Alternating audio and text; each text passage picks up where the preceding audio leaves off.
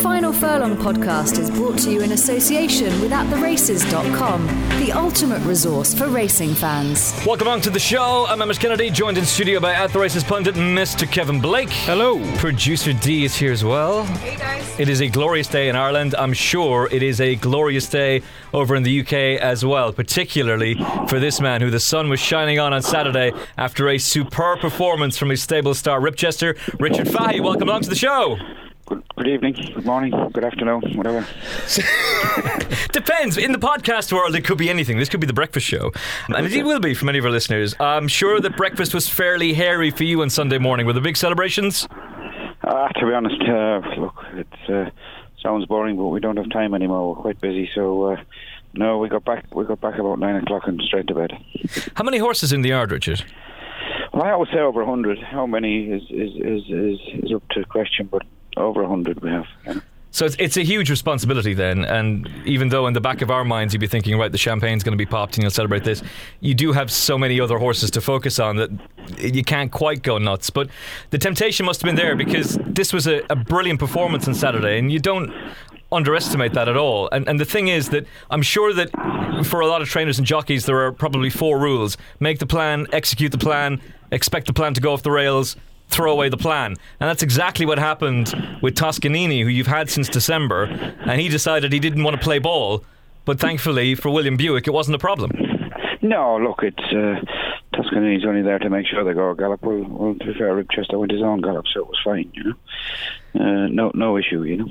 He was a star for you last year, ran a great race in the Guineas, and then you had the Jersey Stakes, and he kicked on from there. How good do you think he could be? Hey, look, he's a horse we've always held in high regard. Now, he's always felt he'd get better as he got older. He's quite immature mentally and physically, and you know, we're just getting a feeling of the finished article now. You know, he galloped right to the line. He went a good even gallop and finished off well. So look, for me, it was a good, solid performance. You know, there might have been that suspicion from some that maybe a mile, the petrol gauge might start to empty as he gets to that 8th furlong, but there's none of that. And when you were interviewed by Ed on ITV, he was asking you about the possibility of taking on Minding. I don't know if they're going to go down the mile route with her, but you sounded quite confident about a rematch with her. Look, we feel we're better. She could be better. I mean, she beat us at Ascot Fair and Square. You know, just our horse raced a bit keen that day, but look, we're definitely a better horse this time. Well, the handicapper says that now. We're 125 now, so even he thinks we're better. So I'm not saying that we'd beat her again, but you know, I just feel there was a little bit of unfinished business that day, you know. But look, I don't know if we'll get the opportunity, but it would be something to look forward to for me, you know. And tactically, Richard, my own view going into the race on Saturday was that that we may not have had seen the very best of him at this stage, in that if Toscanini or whoever else went a real good gallop in front of him and he could get good cover and settle in behind a good pace, that he could show even more. Obviously he settled lovely in front the last day. You know, front running can be a difficult thing in these high profile Group 1s, because there often is pacemakers from other teams involved. So going forward to Ascot next, I assume there will obviously, I'd imagine, be pacemakers in there against them. Would you have any? Would you look forward to seeing him sitting behind the real strong pace? Look, it was a long way up Newbury the other day. There was a headwind as well now, and it was testing all ground now, you know. So it sort of adds to the performance for me. You know, what he did was quite tough. He did it the hard way now, you know.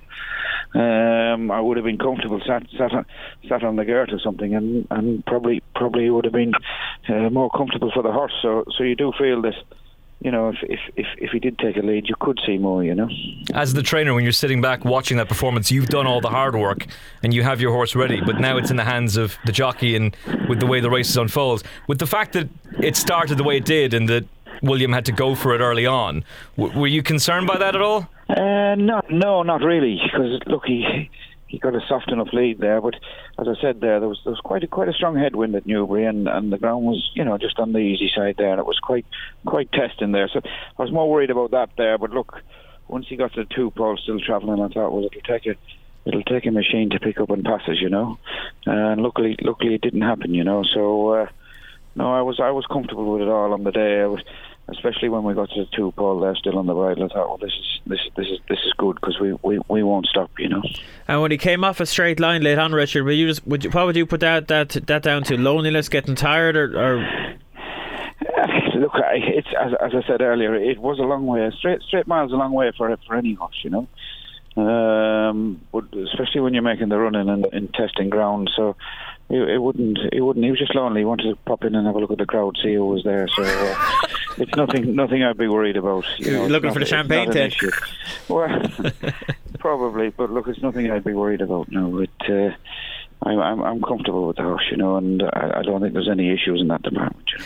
Royal Ascot winner last year. You're heading back to Royal Ascot again, all being well, this year for the Queen Anne. He's now a short price favourite already, and probably will be even shorter after the news that Solo is going to be retired. How excited are you about the big day next? Hey, this is what we do, you know, when we train. These are the horses we want. I don't mind training a 0-60 winner and all this, but it's days like this that get the heart racing. And you know, I mean, I don't normally get very nervous, but I was quite nervous on Saturday, which is very unlike me. But suppose if I didn't get nervous about something, you just you know, when I say nervous, you just want, you know, you're happy with your horse, but you want him to perform, you know. And luckily he did. Luckily he did. What's the atmosphere like in the yard the day after a big Group 1 win like the Lockies? Like you tweeted that photo saying, nice to wake up to this picture of the trophy.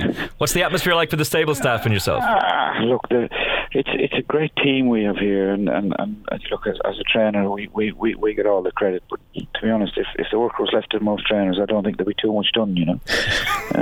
We sort of push the buttons and tell people what to do, you know. Be it's our responsibility to make the entries and buy the horses, but the lads do all the work. And you know, as I say, you know, from John Murphy, who rides them out, and Tony rides them most of his work, Tony Hamilton, to the lad leading them up. I mean, everybody was chuffed. Which, you know, if they didn't get a buzz out of that, well, you know, we all did. And you know, everybody was happy. And well, to be honest, this week's been a good week. You know, you can tell something. Well, in my world, something special happened, and it happened for them and me. You know. And the ownership structure with Godolphin changed a couple of years ago when they decided to not just have all of the horses go to Syed bin Sarur and to Charlie Appleby, that they would incorporate other trainers like Jim Bulger, Andre Fabre and yourself. What's it like to have Sheikh Mohammed's backing? To be honest, it's very easy. You know, they make the job easy. It's not nobody's telling you what to do. They're very comfortable with the trainer that they've got, and they more or less you sort of, everything is discussed, don't get me wrong, but you know, just because they need to plan for Sheikh Mohammed, but they just leave it to us, you know. And Richard, I know no one ever likes to look too far ahead in this game, the nature of it, but given that the horse has been to Dubai already and run very well out there with things going wrong, you know, all things being well, is this a horse you could see maybe going for something like a Breeders' Cup Mile, or maybe to Hong Kong or someplace like that? Because he must be one of the best milers in the world at the moment. Yeah, look, he's an exciting horse. You know, I sort of take every day as it comes, but the beauty with Ribchurch at the minute, he's thriving. You know, he's starting to look well, and he's taking his racing well, and you know, it just gives us, it sounds silly there, he ran in 4 or 5 Group 1s last year and I was minding him, so you know, he could have a busy year this year if he takes it, you know. Did you always know he'd be a better horse at 4? You always felt he'd get stronger. You know, he lacked a bit of a top line, and you know, mentally he wasn't there, but you know, he wintered very well over the winter, and well, look, I've sort of been quoted as saying he'd be a better 4-year-old. But it looks like it's everything I've sort of felt about him is coming to fruition. And the route for him this year, as Kevin said, it can be dangerous to look too far ahead, but Queen Anne, Sussex Stakes, QE2, does it kind of map itself? It does. This is where we went to Dubai. You know, in my mind, I would love him to stay a bit further. I'm not saying that we've drawn a line through that, but you know, if you can get 1.25 miles, you know, you sort of can open up a Juddmonte, and you can open up a Champion Stakes, you know, both England and Ireland, you know. So, but if we stick at 1 mile, it's handpicked. I mean, the race he won in France, the Deauville, the Group 1 there. I mean, that's only 11 days after the Sussex. So you nearly have to draw a line through that race. So that takes one out of the equation, you know. So look, I'd love him to get further. we'll see how the season goes to whether we do it or not. But at the moment, I don't want to change too much. I think he'd win a Fahey over 7, Richard. I think he's got loads of pace. He probably could win he'd definitely win a group sprint. He's quite quick. But we spent 2 years taking the speed out of him, if that makes sense. When I say that, I don't mean taking the speed out of him, getting him to relax. I've always said he's a quick horse now, but he would be quick enough to win over 6, which is always good to have in the armour. But we don't need it, we don't need it. And as I say, I'm not training him as a sprinter. I'm training him to relax. Oh, you sound like Aidan O'Brien now, Richard. So much speed. well, I wish I had his ammunition to think about. But the beauty is, I've only got 1 star. I think Aidan's got about 27 and 30. But look, I'm enjoying this. Don't get me wrong. I'm enjoying training horse. I'm very lucky and very privileged. If you'd like to go on the record now as saying you think he has the pace to win a July Cup, now is the time. He probably could. he probably could, but I ain't going to find out at home anymore. No, we're keeping him relaxed. So, but maybe before he retires, I might just give him a buzz and just see how fast he can go, because he's quick. Well, there's no question, Richard, that he is the stable star, but there is one other horse that is incredibly important to talk about. Another star in the yard who's clearly going to have another big day. If Don Poley is the national hunt horse for the Final Furlong podcast, then this is our flat horse, bred by our very own Kevin Blake, George Bowen.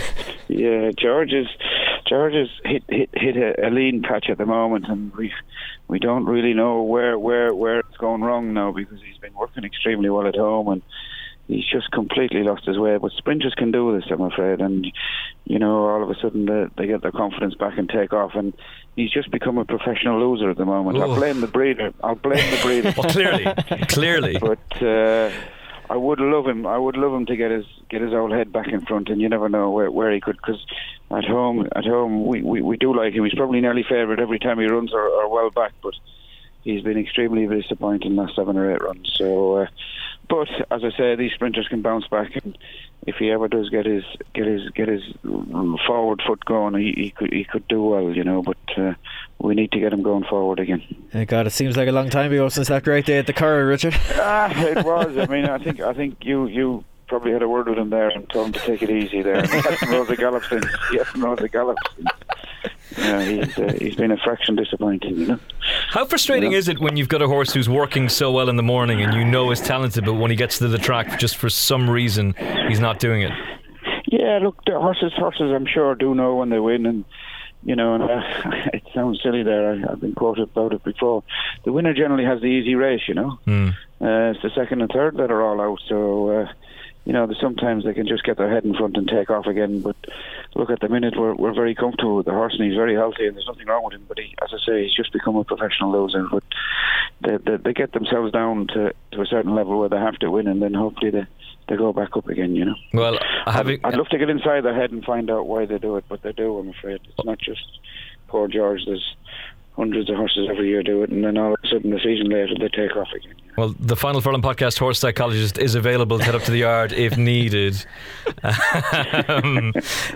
Final question for you: is there another, amongst the bunch of 2-year-olds that you have, is there something that's been sparkling on the gallops that you think could follow in Rip Chester's footsteps?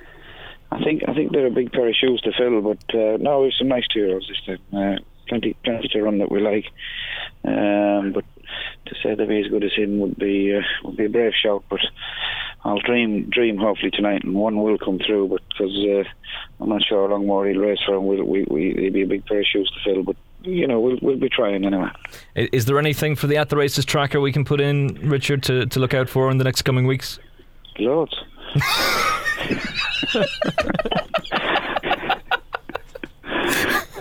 Is there a specific name we can put in the tracker? I'd find my owners might get upset if I put something in. But there is loads. And there's no point in giving us George Bowen. He's already in everybody's tracker at this stage. God. Yeah, well, let's put George in again. Put George Bowen 2 in, Do you know what's going to happen now? George is going to get sent off favourite again on the back of this interview. And hopefully that'll be the day. I think everybody's skint from George Bowen at this stage. We'll get it back. We'll get it. Keep the faith. You get it in one hit. Anyway. Exactly. We'll get the bigger price and we'll get it done. Richard, absolute Absolute pleasure to talk to you, Richard. Huge congratulations with Ribchester over the weekend. He is an absolute star and hugely exciting for the season going ahead. Hopefully we'll see you at Royal Ascot, and all the best. Thanks for talking to us on the show. Cheers, lads. Thanks. Behave yourself. Grow up! Oh well, it's going to be a pleasant evening for the booby when he gets back home this evening. She'll be cowering in the corner already, I should think. You'll be right later back when the old champagne fridge opens. Behave yourself, you fool! All the mother blame and you know it now. When the real nigga hold you down, you supposed to drown. Down. Well, that's why you don't know anything about racing, John. I don't say I do. Right? I'm saying that... What if you contribute to racing? You're one of these take-out merchants. Take out all you can. Behave yourself, you fool! Leave a pretty girl sad reputation. Start a fight club, Brad reputation. To keep your name, John, you're always up things, right? You're a farce, and so is he. He knows nothing about racing. This man was a brave... And he was a non-achiever and knows nothing. Bitch. The worst thing is I had to stick up for Luke as a rider. Now, that is ridiculous. Behave yourself, you fool! Speaking of fools, Kevin was on the Sunday Forum with Big Mac only a few weeks ago. A couple of weeks ago, isn't it? Oh yeah, always interesting. You keep you on your toes. Yeah. Producer D's giggle to that comment says it all. There was a photograph put up on the old tweet machine of you and Big Mac and the crew, but you had to sit down because you were still on your crutches. Yeah, he just abused me the whole way through the thing, basically. He's like, you idiot! What are you doing running? He's right. Breaking down your joints. Why don't you swim? Swim! And like, Big Mac, I might drown. Swim, you boy! Clearly never seen me swimming. Glorified doggy paddle. So it should be noted that Kevin Blake was told he would have to be on crutches for 6 weeks. Kevin Blake walked into the studio today on no crutches. Happy out. And walked into the studio last week on no crutches because he's just that tough. Did a 10k walk today with producer you're D. an idiot. You're just an idiot. Somebody who's not an idiot and joins us on the line live from Cheltenham. Rory Delargy, welcome back to the show. Good evening. Thanks for having me. Good to be having you back, sir. And there's so much to talk about. First of all, we've just spoken to Richard, but let's review the race from the two boys' perspective, and producer D if she wants to contribute as well. This, I thought, was fantastic. It was a brilliant race to watch. The market moves beforehand were quite fascinating because nobody could give away Galileo Gold. It was pretty obvious that nobody fancied him. There was a huge move for Somehow, who wasn't able for it. And we've seen it before at Newbury where horses get on the front end and it seems to benefit them. Was that the case in this instance, or was it just that, as you had said during the week, that he just completely outclassed this field? He was totally flattered that Ribchester is an old yak. And if I ever met that Richard Fahey, I'd tell it to his face. He's a yak. Nothing but a yak. He wouldn't beat eggs. Blocked on the tweet machine. It's sensational stuff. Speaks to his face and then blasts the horse. Do you know what it reminded me a little bit of? Hawkwing? A little bit of Racty. Oh, good shout. Oh, yeah. Yeah, do you remember Racty? A lovable lunatic. He used to pull like crazy, especially over a mile and a quarter. Pull really hard. And look, Ribchester was never a lunatic like him, but he's quite a free-going horse. And in the lock-ins, they just decided, I can't recall if it was the plan or it just happened, but they just decided to let him go. And he made the running and put up a really impressive performance. There was a little bit of that here. But the thing is it's something that you'll only probably get away with once. Because like we were talking about with Richard there, if he runs in the Queen Anne, which I assume he will, even if they really, really, really wanted to make the running with him again, there's probably going to be a Godolphin pacemaker, a Ballydoyle pacemaker, and they won't make it easy for him. Godolphin will make it easy for him because he's their horse. Obviously. Jesus. Ladies and gentlemen, Kevin Blake. We're going to sit out there and we're going to make it real tough on our own horse. Hey, we're going to put it up to him. Listen, you joke, but that's one hand doesn't know what the other hand's doing with Godolphin. That has happened before. So I can't imagine they'll set out to make the running next time. And I don't mind that. I think I still think what I thought all along, really, that a real strong pace in front of him where he can get a little bit of cover and be delivered a little bit late will probably show him the best effect. So it wouldn't be a downer at all going forward. And I just thought he was very good, wasn't he? I didn't think it would especially suit him, but to be fair to him, he did settle quite well. And he put up a great performance. A couple of his main rivals fluffed their lines a little bit, I think it's fair to say. But that take nothing away from Ribchester. He beat them all very well. And best older miler around, isn't he? Yeah, would you agree with that, Rory? Is he just the best older miler at this stage? Yeah, I think that's a fair thing to say. He and Galileo Gould both needed to prove that they trained on from 3 to 4, and that's a big question mark for Galileo Gould now. But Ribchester was very good. I don't think he's improved an awful lot. You obviously need to improve to stay ahead of the weight for age scale, and he's done that. But what he showed was that while last year it looked like he needed the race run to suit him, he needed a strongly run race, he needed a bit of cover, and he could be a bit free. Here he didn't have things the way they would have set it up for him last year, and he was absolutely fine with it. Yes, he was a little bit free in front, but he wasn't a lunatic, and he was very good when asked to do it. So he's just become more the complete horse. We often talk about ratings for the top horses, and it's not just a case of getting a bigger number. It's a case of being more rounded in what you can do, being 3-dimensional rather than 2-dimensional, and that's what he did. And Richard talked about that retraining him and trying to get him to settle. I say retraining, that's not really the phrase, but just this idea of the fact that he's so keen, and that was very effective for him over 7 furlongs in the Jersey Stakes, but getting him to... I remember John Gosden talking about Oasis Dream, and that saying he was basically like a springed coil, that when you're training a sprinter you have to train them coil spring even. Dearie me, we're both doing it. What's going on? It's something in the air. We have not been drinking, I trust, believe me, listeners. Not much. Not yet, anyway. But training him like a coil spring to burst out of the stalls, but that when he was going for the Breeders' Cup Mile, that you then had to almost completely retrain him to relax him, and it didn't work for him because you're trying to reinvent the horse. So how difficult is it to get a horse that's as keen as him to start to settle it as he gets older, Kev? You just do everything you can to try and get him to relax. Like Richard said, he'd love to give him a buzz at some stage before he retires to see how much pace is there. But basically, he's not doing that. He's not asking him. He's not giving him the real sharp bits of work at home that you would with a sprinter to try and fire all that fast twitching and really put the emphasis on it. He'll just be doing much slower work basically, and not putting the gun to his head and asking him to really sprint at home. That'd be the main difference, I'd imagine. Solo's been retired, which is such a pity. Awful shame, because he was brilliant in 2015, absolutely stunning. But that means it's one less opponent for him to face, and we'll talk in more detail about Galileo Gold later. But is the Queen Anne just at his mercy, in your opinion, Kev? Ooh, it looks like it at this stage. We don't know what the story is with Alice Springs, who would be a genuine... Be afraid of her. Would you not? No, she's very good on her day, but I wouldn't be afraid of her. She's not very consistent, I suppose. When she's good, she's very good. Yeah. She shows that big turn of foot, but she doesn't show it every day. I'd fancy her chances of doing it at Ascot now. I think that set up would suit her, but I think Ribchester's just better, isn't he? Rory, is the Queen Anne at his mercy? Yeah, he's very hard to see past in that. Worth bearing in mind, we could have had the same conversation about Hawkwing a few years ago. God. He looked up. What did he go? He went off 4 to 7, 8 to 15 in the Queen Anne. Yeah, he was definitely 2s on in the week leading up to it.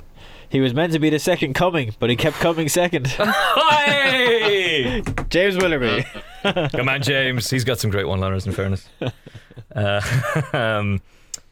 Yeah, basically he wins at Royal Ascot, doesn't he? There's just a lack of opposition there for him. Top class older milers don't just appear out of the woodwork. Yeah, that's the thing. There's nothing really coming from left field, and I'm not sure that, although Solo was a tremendous performer, very consistent and kept stepping up to the mark, I don't think history will show him to be one of the great milers.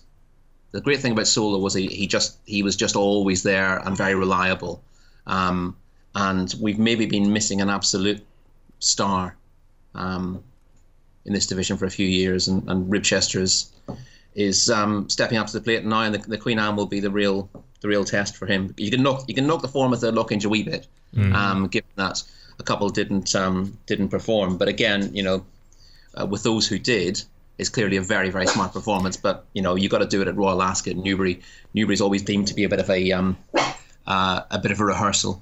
Look now, Rory, to be fair, I think any reasonable judge that watched the Lockinge would see that Galileo Gold was clearly hating the straight track and the soft ground. Oh my God. And that in different circumstances he clearly would have smashed Ribchester. We need to talk about Galileo Gold, because long-time friend of the show Tony Coleman was tweeting about this on Saturday, and he was making the point that here's the excuse that is being now brought about for Galileo Gold. Oh, he doesn't like the straight mile. The horse won a Guineas. He won the Newmarket 2000 Guineas. What are you talking about? Why has he suddenly got a problem with a straight mile? I don't think it's that he has a problem. I think he's saying that maybe he would be better suited to a turning mile. Which I can see that. He struggles to get him settled. The suggestion there from Hugo Palmer, to be fair to him, wasn't like, oh, he's never been a straight mile horse. Galileo Gold is a problem.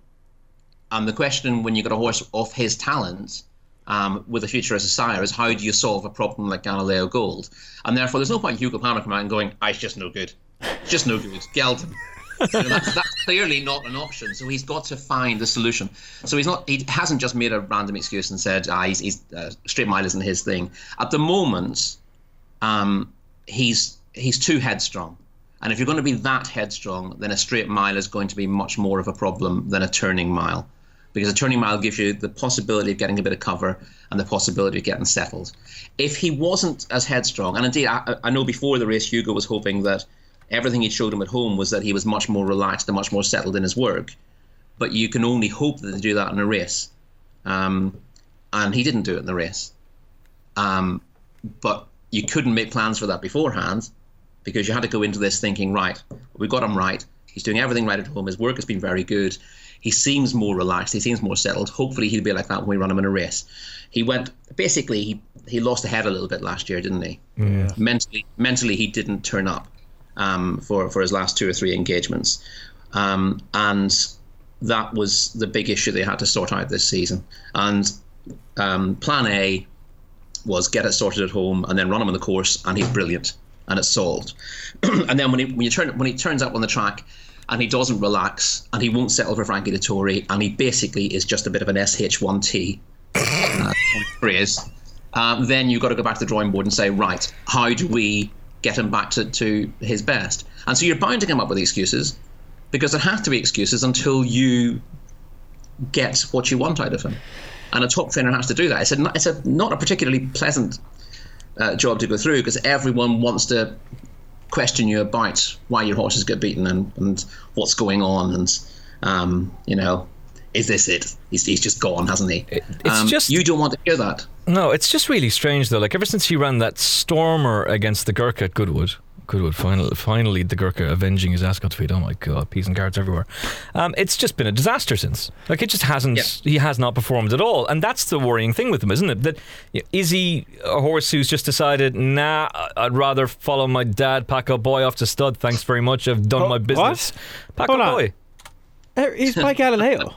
Of course he is. Sorry. And that's what I do. I drop in the 7 furlongs, but the fact he's by Galileo would just put you off, wouldn't it? Yeah, these Galileos. Yeah. Anyway, the Paco boy, just like follow dad off the stud and do that job. And sometimes horses get like this, Kev. They just decide, nah, I've had enough.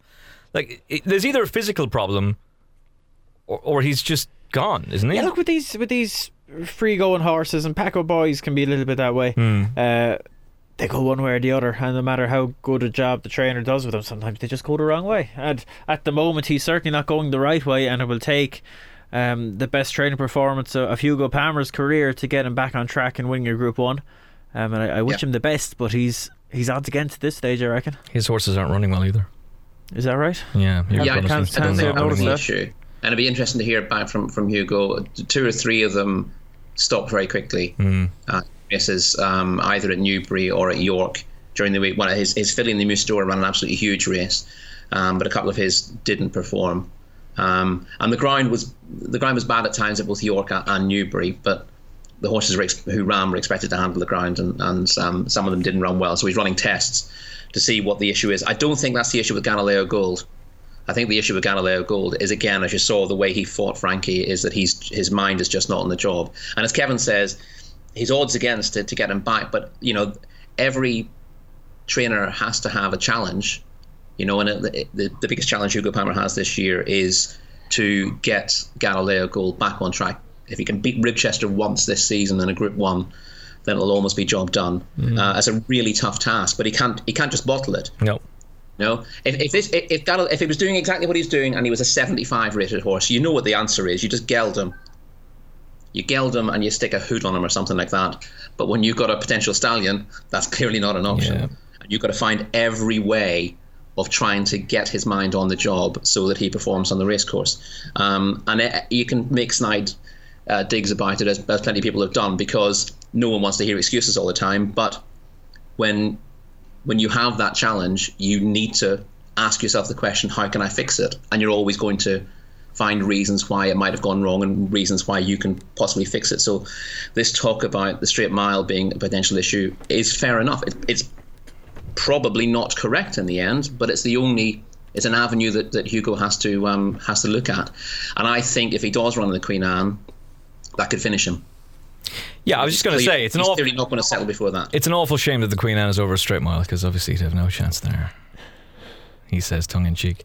It'll be fascinating to see if it can get him to bounce back, because he was obviously a very high class horse last season and a dual Group 1 winner, so we'll see if he can. But a Guineas winning son of Galileo, his place at stud is assured. This joke will never worth him, will it? Never. It will never, ever. And people will still rise to it on Twitter the whole time. Of course they will, yeah. I can't believe you people in the final pocket don't know that he's by Packer Boy. Right, so Ribchester is obviously the leading star as the older miler this season. We will be very much looking forward to a potential clash with Churchill. We'll talk a little bit more about him later on. But in terms of potential stars, we also saw the seasonal debut of Caravaggio, who has not run, or had not run up until then, since he won his Group 1 in the Phoenix Stakes. He'd had a couple of setbacks as a juvenile.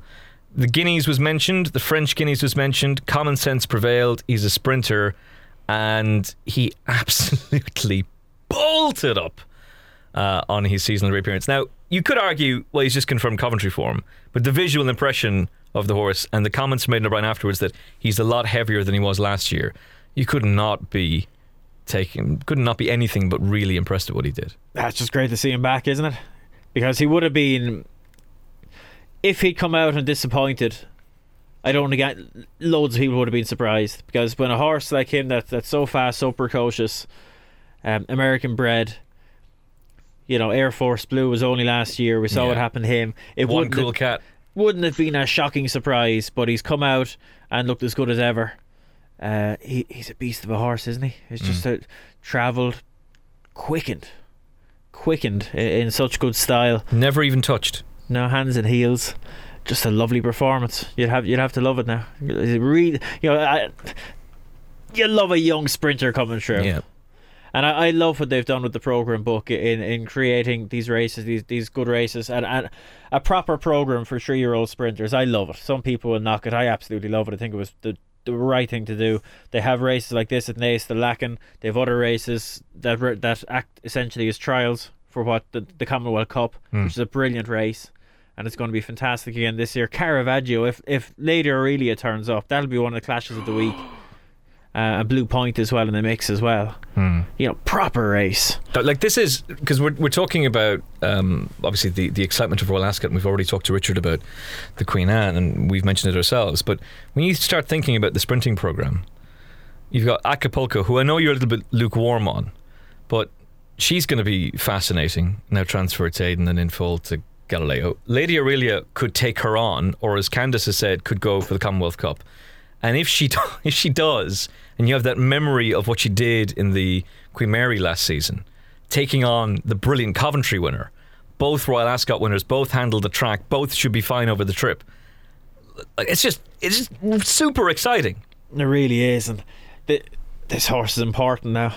He's very important. We won't get bogged down in the bloodstock side of things. No, but you have made the point about his value to Coolmore and his importance going forward. Yeah, because Scat Daddy was a big sire for them in America. A son of Johannesburg. He was standing at Coolmore in America, and he was just really getting rolling. He was up to $100,000 of a fee, covering fee, and he died. He was a young horse, only 10 or 11, I think he was. So to have a son of his, and he of course to the sire of Lady Aurelia as well. He was a Florida Derby winner, was he? He was sent a favour for the Kentucky Derby or something like that for Top Letcher. Yeah. He was a good horse anyway. Yeah, I'd only gave her stretch to 10, but he won over a mile or a mile one. But he was a very important stallion for them, and now that they've got a son of his that not only was a Group 1 and a 2-year-old, he looks like he's going to be the real deal as a 3-year-old. Very important for them. And just as a racing fan, leaving all that aside, it's just great to see a real exciting sprinter like him.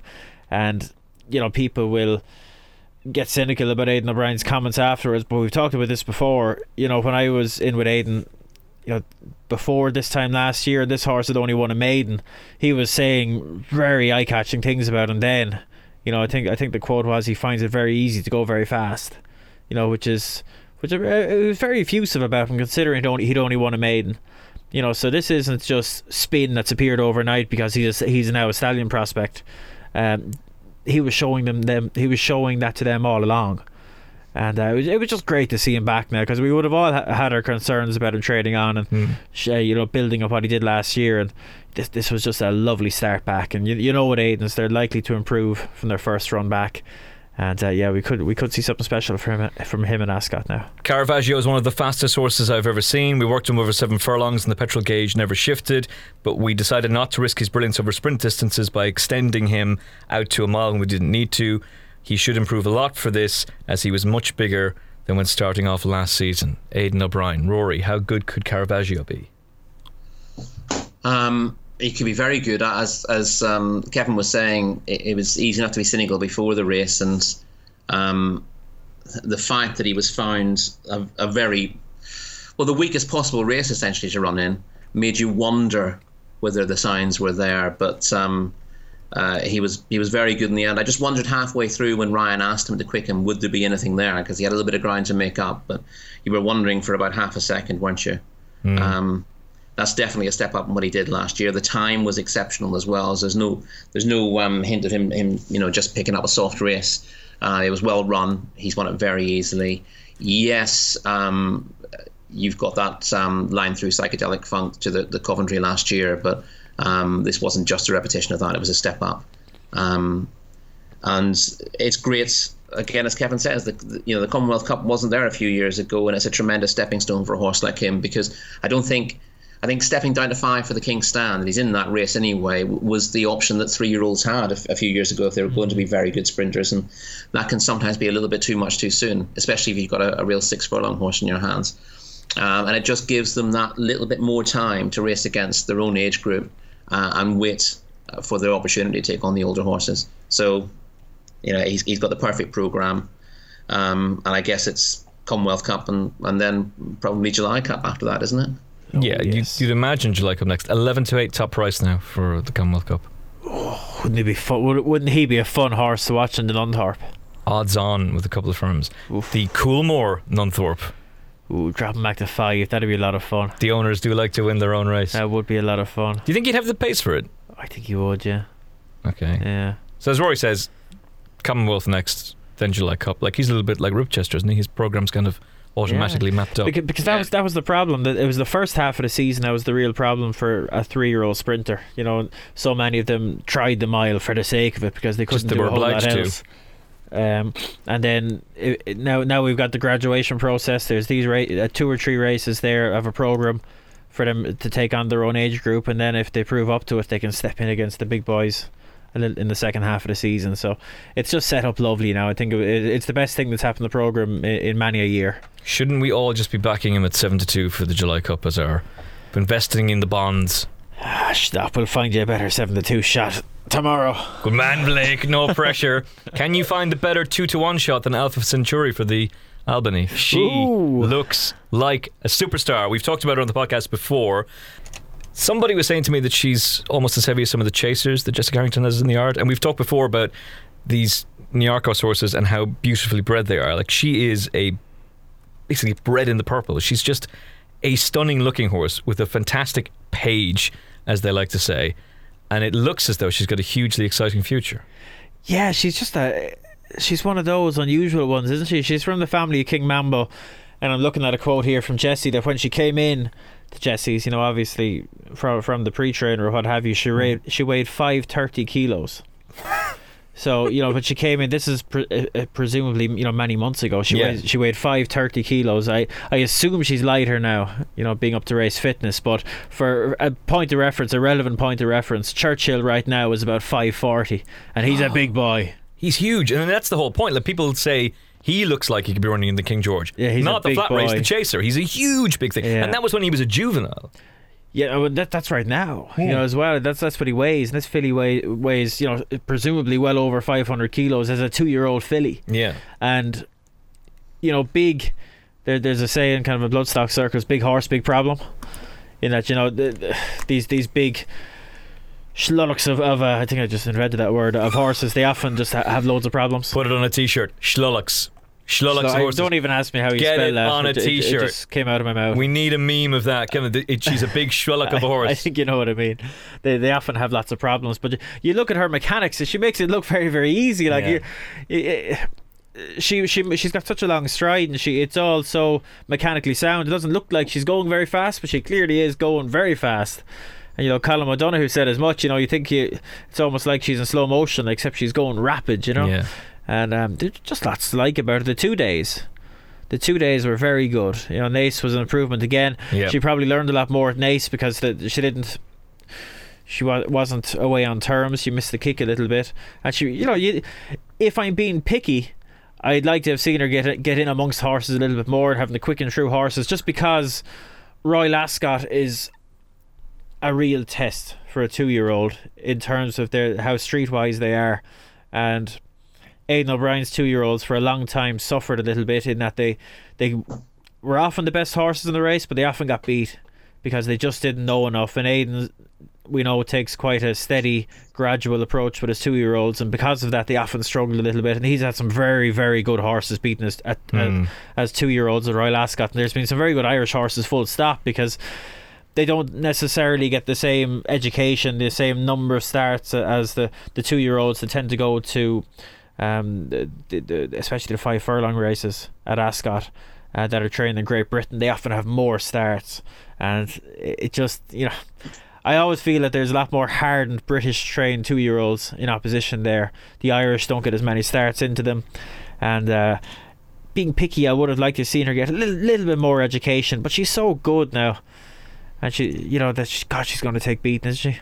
Some would say that she's only confirmed her maiden form, but she's she's improved. Like God, actress, she's improved. you were saying, is highly regarded. She's very highly regarded. So she's dropped back to 5, and she's won her maiden, and then taken on Alpha Centauri again, and Alpha Centauri has made her look like a selling plater. Beating her twice as far as she beat her the first time. Yeah. So the only negative you would have is that in a big field she might get cut out. Would the other thing be her action? Would she be okay on a really firm surface? I think she'll be fine, yeah. Okay. Yeah. Rory, your thoughts on Alpha Centauri and just how exciting this horse is for Jessica Harrington going forward? I absolutely love her. There's not an awful lot to add to what Kevin said, to be perfectly honest. The fact she's had 2 runs will be beneficial. She hasn't had to get really in a battle. Although interestingly, the runner-up traded odds on in running. Yeah. I can't work out when that would have been. That was a mistake, surely. That was a fat finger moment. Well, Tony Calvin was talking about that on Twitter. He was saying, this is bizarre. Like, how did this happen? Small. She did trade at 2s on for significant money. Pot Noodle Man's finger slipped. Pot Noodle Man got destroyed. But yeah, there wasn't a point where she didn't lose. I think I'm wary of saying she's flawless, but the things that often you get 2-year-olds who are exceptional early, but there are issues with them. Like they need to have very fast grind, and they really bounce off it, and they're tremendous. But then when the going gets a bit softer, they flounder, or vice versa. They need a bit of dig in the grind. You race them on fast grind early in a Group 1 race, then the grind finds them out. I don't think. Well, it was good to firm on her debut. You know, it was soft at Naas the other day. I think she'll be fine on anything but just really bad grinds. You know, where a horse can't use its action. She's got a really, really fluent action for me. She doesn't seem to hit the grind that hard for a big filly. And again, that's the other sign. We know she's a big filly, but she doesn't look lumbering at all. Yeah. She doesn't look, would she handle this track or that track? She looks like she'd handle anything. And she's just very, very mature. You can ask about how well she will train on from 2 to 3, but that's a hell of a long way away, and I wouldn't be worrying about that for months yet. I think she's I can't see much beating it in the Albany. And you know the way we go to Royal Ascot every year, and Wes Ward's got one in the Queen Mary, and people say, "Oh, it looks like a 4-year-old gelding, doesn't it? Not a 2-year-old filly." Well, we've got one here that fits the bill there as well. Yeah, and Fairyland. Yeah. So she's going to go for we talked to Candice a couple of weeks ago, and at the time the idea seemed to be the Fairyland would go for there, but then Happy Like a Fool came out. So Happy Like a Fool is going to go for the Queen Mary. Great name. It's brilliant. And Fairyland will go for the Albany Stakes. So she'll be taking on Alpha Centauri. So that has the potential to be a really cracking race, because we know what Wesley can do with these horses. Oh God, what a smash up that'll be. That'll be quality. And especially if Happy Like a Fool wins the Queen Mary, there will just be the automatic pylon job from some onto the American filly. But you're taking on this... Oh, it'll be like Moscow Flyer again, lads. All in on Jesse. Barry looking around in the Tinkle Creek, giving the cheeky look around. Have a bit of that, Ruby. And she's by Master Craftsman. Like, you don't expect Master Craftsman to have a real... He's got a couple of fast horses, but you certainly wouldn't expect him to have a fast early 2-year-old. No, not a precocious... I know he won the Phoenix Stakes as a juvenile, but you still wouldn't expect him to be producing precocious juveniles, but he certainly is. She's really exciting. And another one, well, we mentioned her before on the show, but she's firmly in the notebook. She's 2-1 is the top price. Oof. Like the problem is you don't know what the opposition is going to be, and we don't. Like, Candice is firmly of the view this Fairyland. Like, she was asked on Twitter about the horse, and she said before it was announced that she's going to go for the Albany Stakes instead, she wins. The Queen Mary was her view, so I presume she's thinking the same for that. We'll talk to Candice before Royal Ascot. Back Fairyland now at 6-1, and then back Alpha on the day. There you go. There's the better. And Kevin Blake's book, It Can Be Done, is still available to purchase. And so, okay, that's Royal Ascot. They are two extremely exciting horses to look forward to for Royal Ascot, and of course Ripchester as well. So there's your patent. There's the patent. Irish Guineas this weekend. Oh. So first of all, winter is coming. We're not going to be getting... Seriously, Producer D works on all these lovely sound effects, like the Big Mac on that we just had, and then Kevin decides to just add in his own, like, do DIY sound effects that are pathetic. Ruins it all, really. It's just all my hard work. All that, and even the promo that you made for him announcing the 50-1 winner of winter. I shouldn't have bothered, really. All that Game of Thrones work. Yeah, no, just like Kevin's there with his old basic sound effects. So we'll talk about her first of all, because she's the interesting one. He's never doubled up winning the English 1,000 guineas and the Irish 1,000 guineas, but he's got a huge shot at doing it this time around. It's only been done twice. And the Irish 1,000 guineas has been around for just shy of 100 years, and the double's only been done twice. And name those fillies, Evan Kennedy. Oh, I don't know. Name those fillies, Rory Delargy. Oh, I don't know offhand. Finscale, Bio, and... I should have known that. She got beaten in France as well. Yep. And Attraction. Of course. They're the only two. Oh, if I'd actually thought about that, I would have got it. So you would have expected it to be done more than that. Yeah. Is there a reason for this? Because plenty have tried. Like Virginia Waters, I remember bolting up in Newmarket and then getting beaten. A lot of them have run bad. I don't know why is the quick answer. There's no reason why. Like the 2,000 guineas double has been done a heap. Oh yeah, loads. Yeah. But yeah. Anyway, so she's gone from being 50-1 put up by you on this very show, and we also, not only do we have the singles, let's let Kevin bask in the stop it, just stop the sound effects. We'll let you bask in your glory. Once again, you genuinely put the horse up at 50-1. He's waving an imaginary trophy in the back. He's like Michael Tabor up in the winner. You should have been allowed on the winner's podium, actually, as Tabor and Smith are getting the trophy. You should have been there. And to Kevin Blake, who put her up at 50s. And of course, you stuck with her the whole three. Don't tell Tabor, he'll probably end up in a ditch somewhere. Took his market.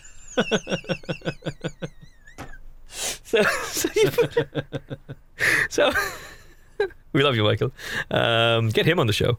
Use your considerable contacts to get him on the Final Format podcast. That'll be fun. Jesus. That'd be great fun. He's a great interview. He is actually, isn't he? He just tells it like it is as well, which I quite like. So there'll be no 50-1 this time. She's odds on across the board for the race. There is not a hint of even money as of yet.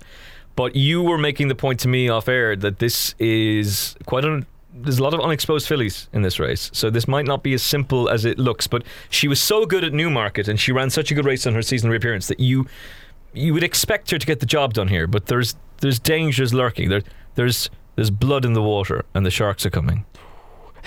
Yeah, look, I thought she was the best filly at Newmarket. I know I'm clearly biased, but I thought she was the best filly. I thought she was in front too soon. I thought she could have got more cover. That race could definitely have went more smoothly for her, and she still won by 2 lengths. Look, we know Rhododendron should have been closer. Yeah. It probably, on all things being equal, it probably would have been a closer run thing, but I think Winter was the best filly on the day. If they met again at 10 furlongs, Rhododendron wins, but not a mile. If they had a rematch, Rhododendron would presumably be favourite, and I'd be with Winter. There's some nice fillies here. Rihanna was just behind Winter first time out. She's come out and bolted up since. Lots to like about her. You'd expect Mick Halford, Mannequin trained by Mick Halford, to improve run to run. Hydrangea can't I got it that time.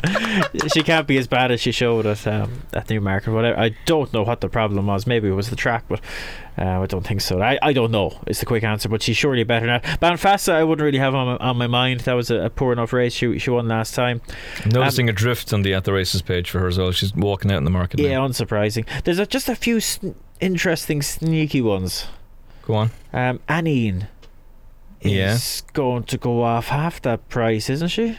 She's 16 to 1. Yeah, you would imagine that there'll be support for her. I am surprised it hasn't come already.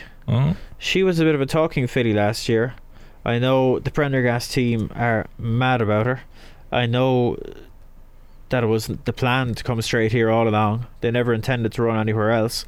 There was huge talk about her going into the real good maiden on Irish Champions weekend at Leopardstown, and she got a horrendous run in the day, got no luck, finished 4th, and came out of the Curragh and bolted up like a really nice filly, I thought. And yeah, the Kevin, who knows the time of day, as we know, he's 84 years of age, he'd want to know it by now. He really likes her. He really likes her. This has been the target. There's never been any notion of going for a trial. It was always the case of coming straight here, and I'm just surprised the money hasn't come, because she would be a danger to Winter, and she's definitely overpriced. Is the market just very top heavy for Winter because she's trained by Aidan O'Brien? Oh, she's been there and done it. Yeah, he's got Churchill running, he's got Minding running, and maybe they're just thinking, there's going to be an awful lot of trebles done here. Yeah, I'm sure there will be. But if you wanted, look, I think Winter's going to win, but if you wanted an each way alternative, Anine is the one, because I'd be shocked if she doesn't shorten. Alright, Rory, your thoughts on the 1,000 guineas at the Curragh on Sunday? Yeah, I hate to be really dull, but my overwhelming impression of watching the guineas at Newmarket was that Winter absolutely tanked through it. It wasn't just a case of being on the right side of her and getting the right result in the day. And I don't want to blow smoke up Kevin's backside, but do it. Smoke is always welcome. She was really impressive. She just tanked through the race like she was the best filly there. And as Kevin said, it wasn't that she had the run of the race. She was trapped out wide. She saw plenty of daylight, but the way she moved into it, there was no other result for me from about 3 furlongs out. So I wouldn't want to be against her. For all we don't have a huge number who've done the double, and it's interesting again what Kevin says about a name. What price is a name, by the way? 16s. It's a big price. I think you're probably spot on there. She is bound to shorten up. I don't think many people on this side of the pond know an awful lot about Anine, but once you see her on the race card and you go, who's this thing? She's a half sister to Otad. Right. Okay. I remember that last year. Might be all right. Yeah, people will catch on to it. I don't think they have here as yet, because the Irish 1,000 Guineas isn't really a betting race here. So no one's dug into it. But once you see the final decks and you start looking at it, people will be looking for each way value, because Winter's going to be reasonably short on the day, isn't she? Oh yeah. I would think so. Yeah, I would think so. I'm in no rush to be against her, because I thought she was actually better than the result in Newmarket. There's a couple in the Guineas who didn't give their running. Hydrangea being one of them. Intricately being the other one, or Hydrangea and Intricately. Maybe it's because they heard their names wrong. I thought, that can't be us, can it? But yeah, the pair of them run a very similar race. Stop very quickly, having raced towards the front, and they're both better than that, so they could bounce back. But I think even if they did, I just think Winter stepped forward and set a higher benchmark than the fillies who were running well in the big Group 1 races last year did. So she's she's obvious, but for all the right reasons. All right, she's obvious. We think Winter's going to win. We're telling you that Anine is clearly the big danger if you want to go for something at a bigger price. If she's obvious, then Churchill is blindingly obvious on Saturday. This is the right decision to go down the mile route, to stick with this. The Derby would not have suited him. That was your view all along, Kevin, and I firmly agree with you. He'll be given the chance to confirm, to get a classic double here in the Irish 2000 Guineas. And this, it has to be said, is just a weaker race than Newmarket. So, assuming he is okay, he should win. God, yeah, you'd be crying in the streets if he didn't win. Well, if you take the wheelbarrow full of cash down, you definitely will be. Yeah. Well, look, he'll be 3s on. He'll be 2-7. He'll be something like that. And God, he really should win. Yeah, to be fair to him. On his way to Royal Ascot for a rematch with Barney Roy. Thunder Snow is going to run, and they were making a big. Yeah, they were making. Say again. There's running with Thunder Snow. Yeah. running and jumping. Assuming he decides to actually take part, then he'll be going. They were making the point today. I don't know whether this is for the Bloodstock program, and maybe that's unfair to say, but we'll never know what could have happened in the Kentucky Derby, was the comment that came out of the yard today. Who knows what could have happened? Well, who knows? We never will know. It's a statement of fact. Yeah, fair enough. You might as well say it. But he's going to take him on. Lancaster Bomber ran a fine race at Newmarket, but Irish Correspondent is the one that most will talk about. But this is really being pitched into the deep end now. It is. I really like the horse. I really, really like the horse. I've liked him both days. He's kind of rushing to get here. It'll have been less than a fortnight since his last run, a second run of his life. I strongly suspect he'll be up to Group 1 level. It may be a 10 furlongs rather than a mile, but I think he's a super horse. I'd love to see him run well. Just really likeable. Just the type of horse I like. So I'll be there giving him a cheer, hoping he runs well, but finishing second to Churchill would be a storming run. Rory, they're going for the classic double, but not the one that some people wanted. We always thought that it would be the Irish 2000 Guineas next for him. It is. Will Churchill justify his favouritism and confirm his superiority over this lot? Yes. The notion that it's somehow a cop-out not to run him in the Derby, I can't really have that. It's not like they don't have a Derby horse anyway. Yeah, we've got 7 of them. And, yeah. And he's got so much speed. So I'd be more than happy to see him here rather than just not staying at Epsom. Just makes more sense, doesn't it? Yeah, absolutely.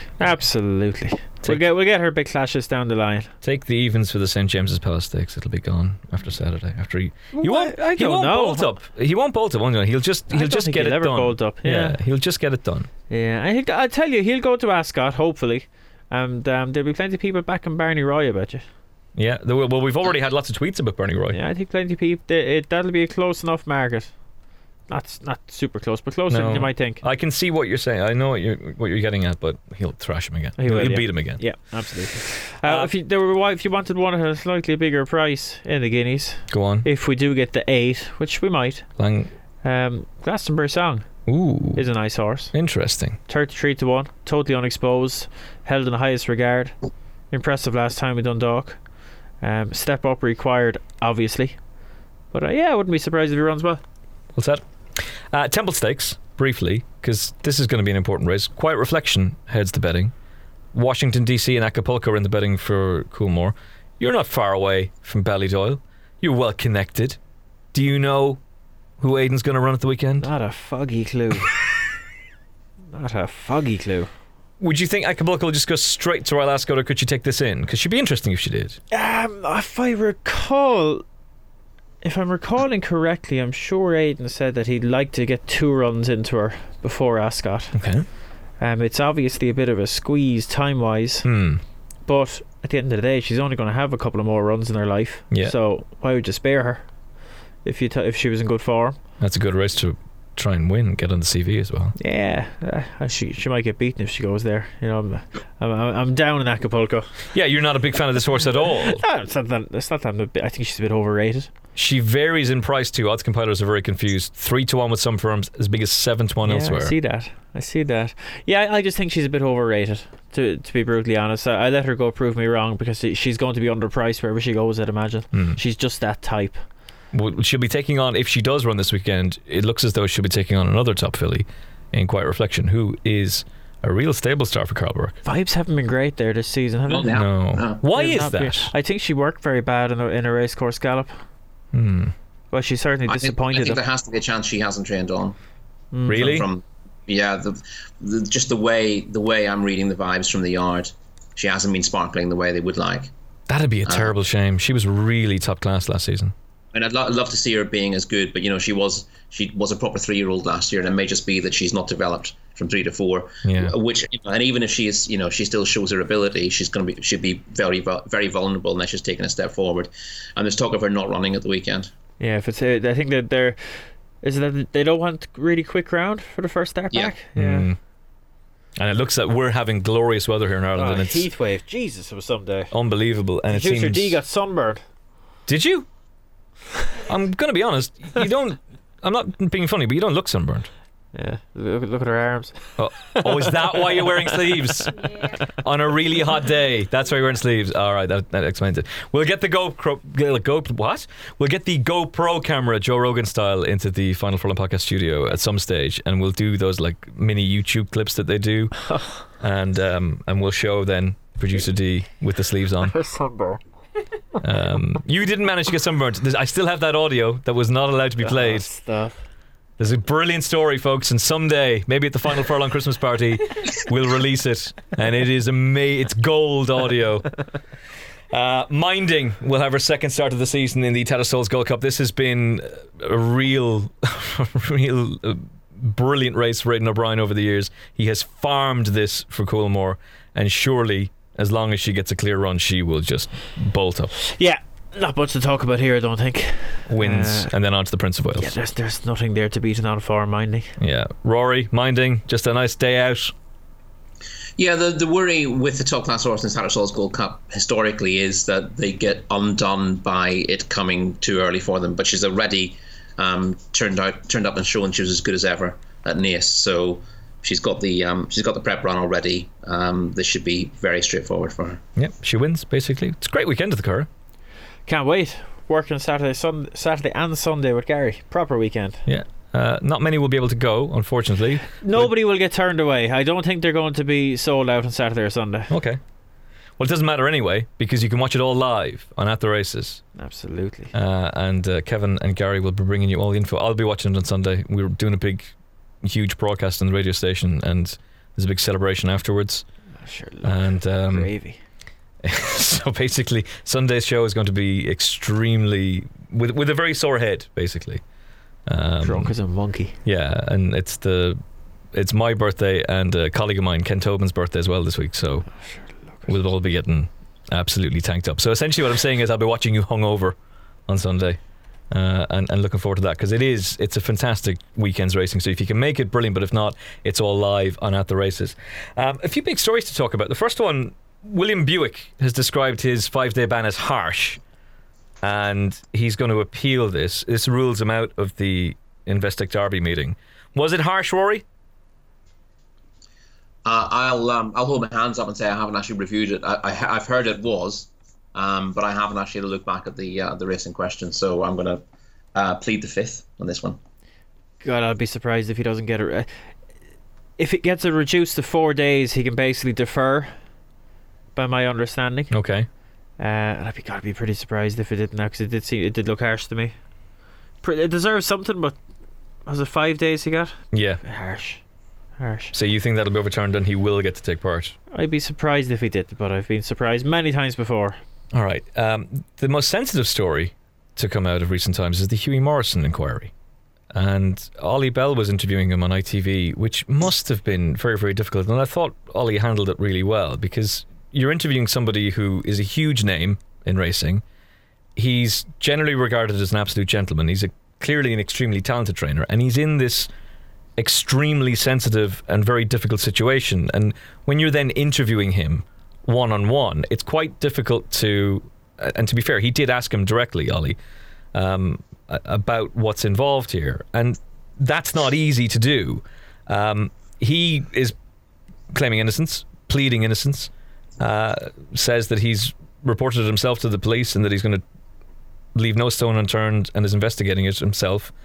But the BHA have got extremely strict rules on this, and it's a huge story. Sky News were covering it. We were watching Kevin's from Tipperary, so we won't appreciate this at all, but his team, Tipperary, were beaten, surprisingly, by Cork over the weekend, and we had to watch that for the radio show and cover it.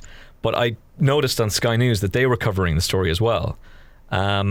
This isn't great for racing when this is being publicised, and it's a terrible time for Hughie Morrison. How do you read the situation?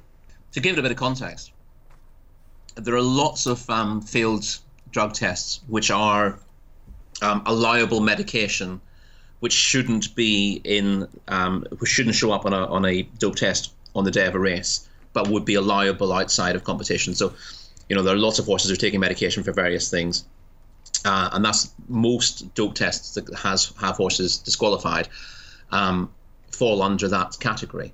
This is a different kettle of fish altogether. This is an anabolic steroid.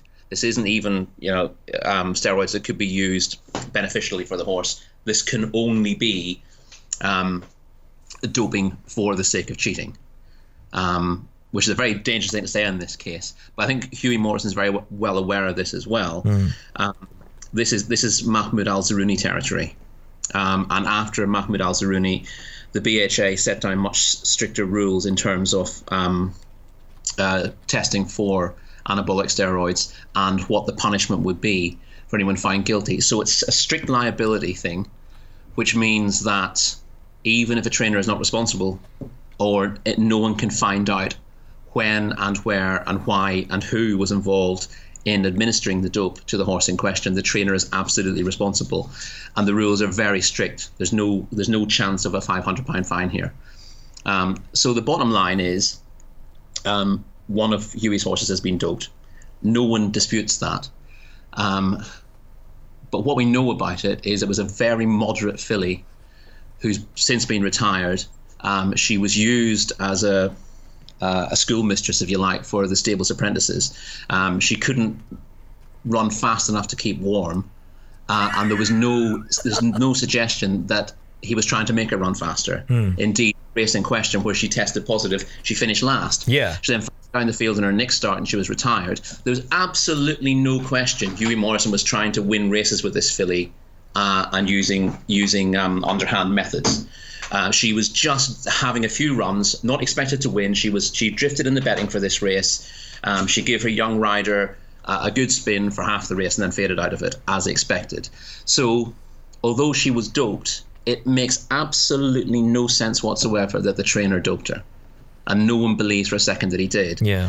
So the next scenario is that could it have happened accidentally? Is there some kind of contamination?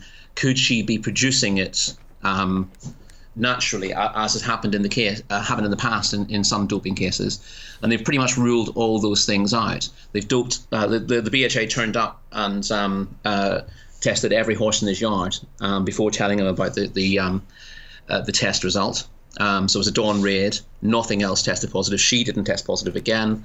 And the conclusion is that someone with a grudge has deliberately doped one of his horses in order that she would fail a dope test, in order that he would get a ban, which in itself is very hard to get your head around, because not that many horses get dope tested. You get dope tested if you win, but if you're beaten, it's very unlikely that you will be tested. There is random testing, and she was part of a random test when the positive was found. But if anyone wanted that to happen, they're taking a big chance. They might get caught with a syringe in their hand and get and get drummed out of the sport themselves or go to jail. And then there's a possibility that they could do this, and then she would never be tested anyway, and no one would be any the wiser. So it's in the territory of Dick Francis. Yeah, this is Game of Thrones stuff here. I mean, this is it's pure. It's a House of Cards things. It's unbelievable. Like, one of the points that's been made is that I believe she was left unattended for a period of time. I think it was at Southwell, because there was another horse that was acting up. And yeah, he had a horse that was injured, and he needed to go and see it. And the lad who was looking after the filly also had to go. So there wasn't a moment there. Yeah. Well, there was a time when someone could have done it. But even then, you got to say, well, has someone just decided in that moment, here's an unattended filly, I've got a syringe, let's see what happens? Or has someone just been stalking the Morrison yard waiting for such an opportunity? Because it's hard to imagine, even if someone had that grudge, that they would be in position at that time to do it. Yeah, I'd say, like, given the way it's panned out, Hughie's just been wrecking his head thinking, right, when could this have happened?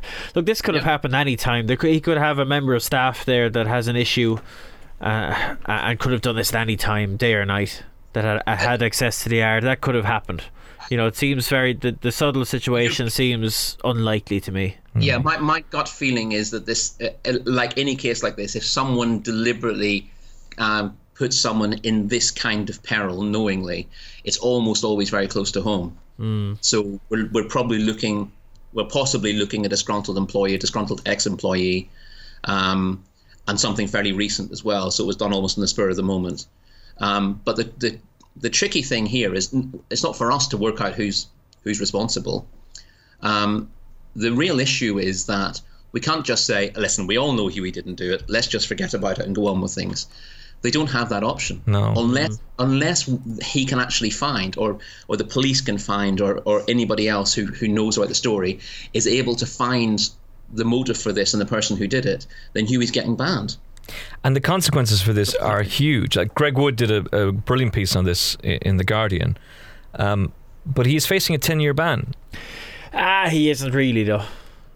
That's an option for them. They could theoretically do it, but look, I suspect what's going to happen here is I don't think Hughie's going to be able to prove his own innocence, basically, which is what he has to do, because with the zero tolerance rules, he's essentially guilty until he proves himself innocent. And in itself, that it seems very harsh. It's a very heavy burden of responsibility on any licensed trainer that they are responsible for anything that turns up on a horse that shouldn't be there. That seems very tough, and some people question how fair that is, and I can understand that, but you try and come up with a better solution, and it's hard to find one, because look, trainers lose sleep at night over things like this, much more innocent things than this. A member of stable staff coming in with a hangover and giving bute to the wrong horse, to a horse that's going to the races tomorrow, and it subsequently fails a drug test because of that. Little things, relatively innocent things, mistakes that can be made that will lead to a horse failing a drug test, and that'll, have great penalties and reputational damage, so on and so forth. That sort of thing makes trainers lose sleep all the time. And when you get something like this, and we have no idea what happened here. None of us know. Hughie probably doesn't know, but in this case, the accusations of something malicious having happened, someone coming in and deliberately setting out to wreck Hughie Morrison's career, basically, that's the kind of thing that would just terrify trainers, because they're very, very vulnerable. They're very vulnerable. Whatever about disgruntled employees, if you were a bit of a nutter, you can go and pay a couple of quid to get involved in a syndicate with Hughie Morrison, we'll say, and justifiably turn up at the yard some morning and say, "Oh, Hughie, I'd like to see my filly," and when no one's looking, slip into one of the stables and give something to a horse. The opportunity for this type of thing for someone that wants to do it is ample, and it's absolutely frightening. What's going to happen here, I'd imagine, and it's maybe it's unfair to speculate before the case has been heard, but I would suggest and speculate that what's likely to happen here is Hughie will be found guilty because there's a positive test. That's not going to change. He'll be found guilty, and the BHA will be obliged to give him the minimum, which is 1 year, I believe. And they'll do it apologising, essentially, but they have to do it because that's the rules. And I'd imagine a license will be taken out in Hughie's wife's name, his assistant trainer's name. I don't know what the setup in that yard is, and things will largely continue on, and nobody will hold it against Hughie.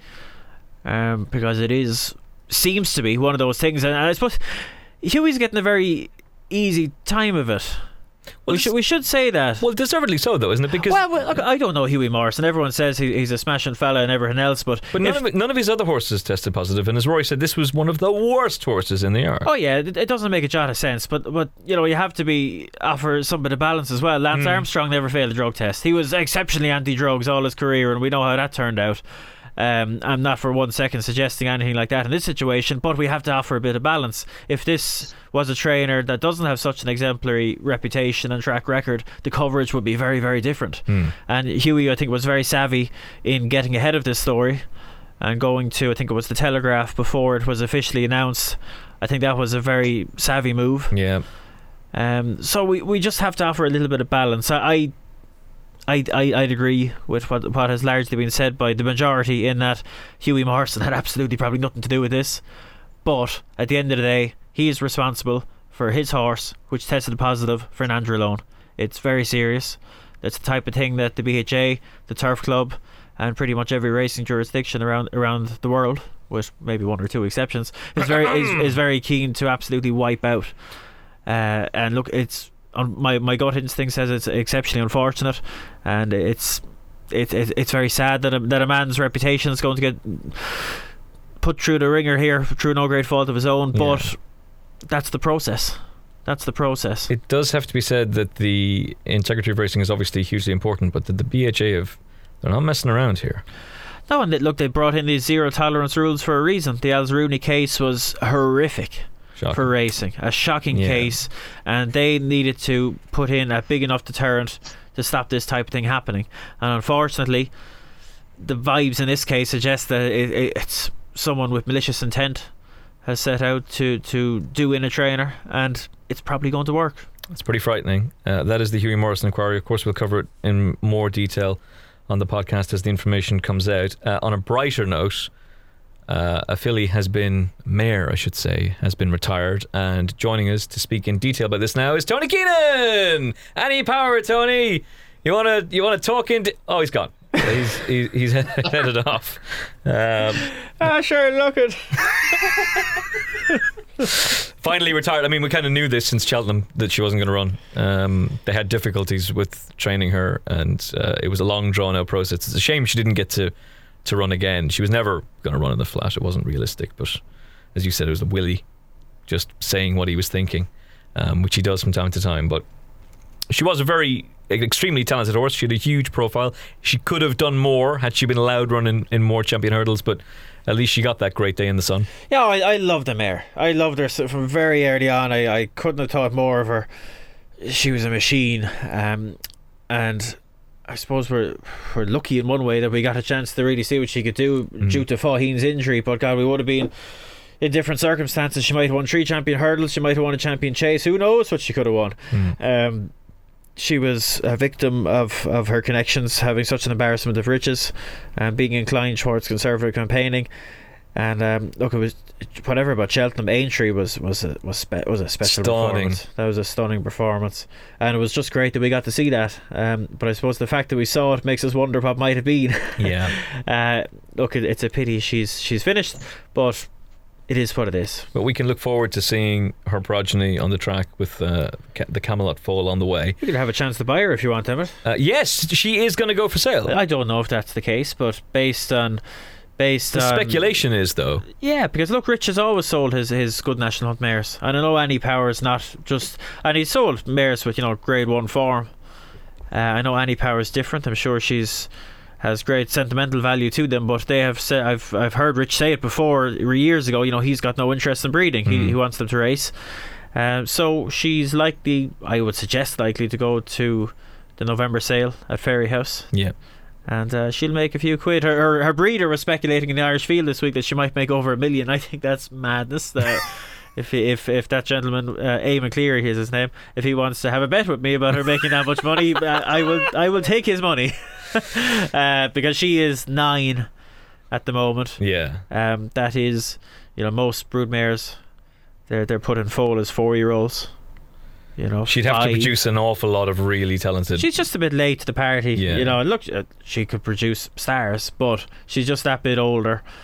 I suspect she wouldn't make the colour of it. She'd make maybe 200 or 300 grand would be a rough guess from me. Yeah, I'll say 400k. So just to Rory, how much will she make? 460. You went higher than me. D. Oh, she might. D, how much will she make? 324. Very precise. 324. It's an incredibly precise figure. If she sells for that, that's highly suspicious, by the way. Graham Wiley, you have a breeding operation. Buy her, and then have the Camelot. That'd be lovely to have her out in the field. Give her a nice golf name and a master's name. Be pretty cool. Her stable companion Shane's Hill got the job done on Sunday. You were live and at the races. You got to mention the name Jacques Ricoeur on air. Look, this was some training performance, wasn't it? Because he'd looked on for the season in his previous 2 starts, and he came right back to life.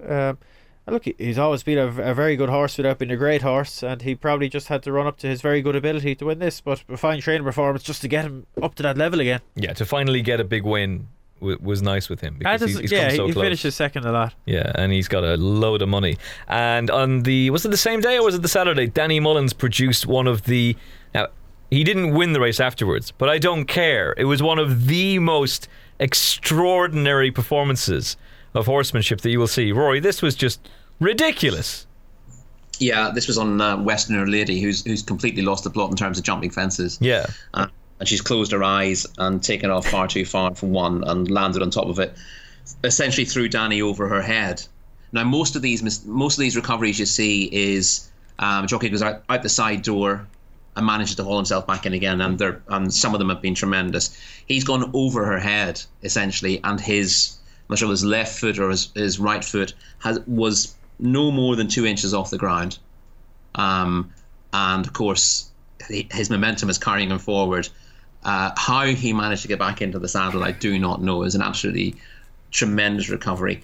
But more than that, he's gone and jumped the next fence as well. That's Kevin Blake. I think of many jockeys who. Sorry, that is Kevin Blake deciding to clean his jumper as Rory is talking away. He just decides, just clean this now. Let's give this an old scratch. You absolute clown. Was that loud? Yeah, was that loud? You're right in front of the microphone, man. Sorry, Rory. That's all right.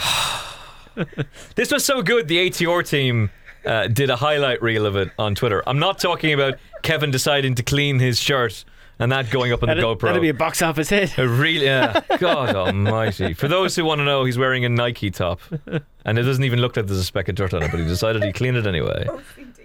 Oh, unbelievable stuff. You were the worst with OCD. But Danny Mullins, anyway, it was like a circus trick, wasn't it? You know, when they vault off one side of the horse and bounce up and back over the other side. It was insane. And they put it up, the ATR team put it up on Twitter and on Facebook as well. And if you haven't seen it, just scroll back through Twitter and have a look at it. It is a soft on seat. He shouldn't have been in that position anyway. He's only showing off as all. Are you sure he pulled her up then? Sure, that's no good. Listen, Dear won the race for the Supreme Racing team. There, she's back in form now, and she was bought for was it a grand? Less, I think. Yeah. Unbelievable. Yeah. Fair buy. Fantastic stuff. Well done to the Supreme Racing Club. They've had a fantastic season. So that's Danny. Breakfast with the Stars took place today. Rory, were you there on the gravy train? I wasn't. No. I might have had an invitation. I'm not even sure, to be perfectly honest, but it was never an option. Too many invitations to be looking at, Rory. Too many of these invitations. I've got to go through all of this posh stuff. Big Mac was there good and early, tweeting pictures there of him standing at the trough. Good man, Big Mac. That's the way to do it. He cleared it out good and early. Yeah. Now that Claude is retired, somebody's got to go and get all that gravy. So what did we learn from today? Aidan O'Brien, he's talking about basically running everything as No. He's running 6 pacemakers for Yucatan. That's what he's doing. If he wins the Derby, I'm going to freak out. He's running 6 pacemakers for Yucatan. It's a bit like Eric Bana in Star Trek. Fire everything! Just like everything's going to be launched. He's got 7, and he's done this before, and it does look like they will all run. Certainly seems like it. Hey ho, why not? And why not? Yeah, exactly. Why not? Because Venice Beach is the one that's starting to interest me, because he'll stay. And he'll handle the track. He'll handle the track.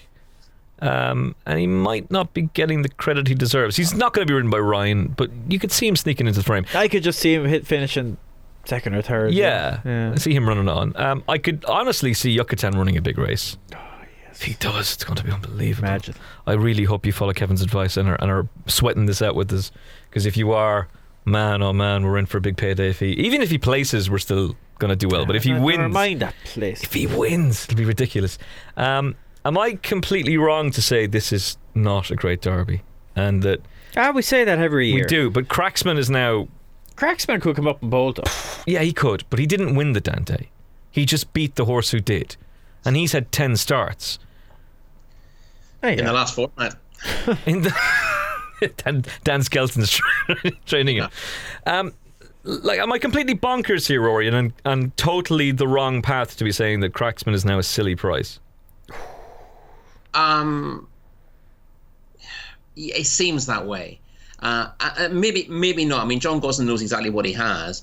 The one thing that's annoyed me is people tipping Cracksman up on the basis that he's got experience of the track. Yeah. Since when have we ever gone into the Derby going, I've got to stick with the thing that won the Derby trial here? Never. Well, it's not a negative. It's not a positive though. It's just a thing. I don't know. Decent horses don't historically go for that race. It's only a conditions race. Yeah, that was my view on it. That you don't have a potential Group 1 winner running in that race at the start of the season. That's just not what trainers tend to do. Yeah, he won't lose the race because he ran there. Yeah, but the fact that he ran there is a little underwhelming if he's the best there is in the race. I don't know. I see it as it removes a variable. You know, we're talking about so many of these horses going into it. Will they handle Epsom? We know he handles Epsom, and I would have had a doubt about it if he hadn't run in that. If he'd run in a traditional trial, and we're talking about it now, I'd say, God, he moves very wide in front. I don't know if he'd love Epsom, but he's gone around there and proved himself. That's from a punting perspective. You're ticking boxes there, aren't you? Yeah, well, that's it. Yeah. No, yeah, but I don't see it as beneficial to a horse's chance to have gone there. From a punter's perspective, if you're thinking, I don't want to back a horse that won't handle the track, you can say, well, he does handle the track. I reckon if you've got a horse who could win the Derby and you ran it 4 times at Epsom before the Derby, which isn't really possible, that would probably be a negative to the horse's chances. I think the notion that the more you run them at a track like that, the more it benefits them isn't true.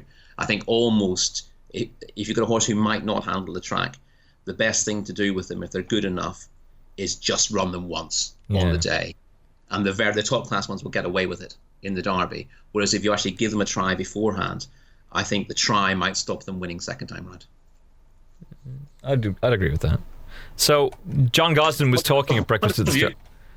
Was there anything else that came out of Breakfast at the Start today? I mean, we had quotes from Aidan, we had quotes from John Gosden.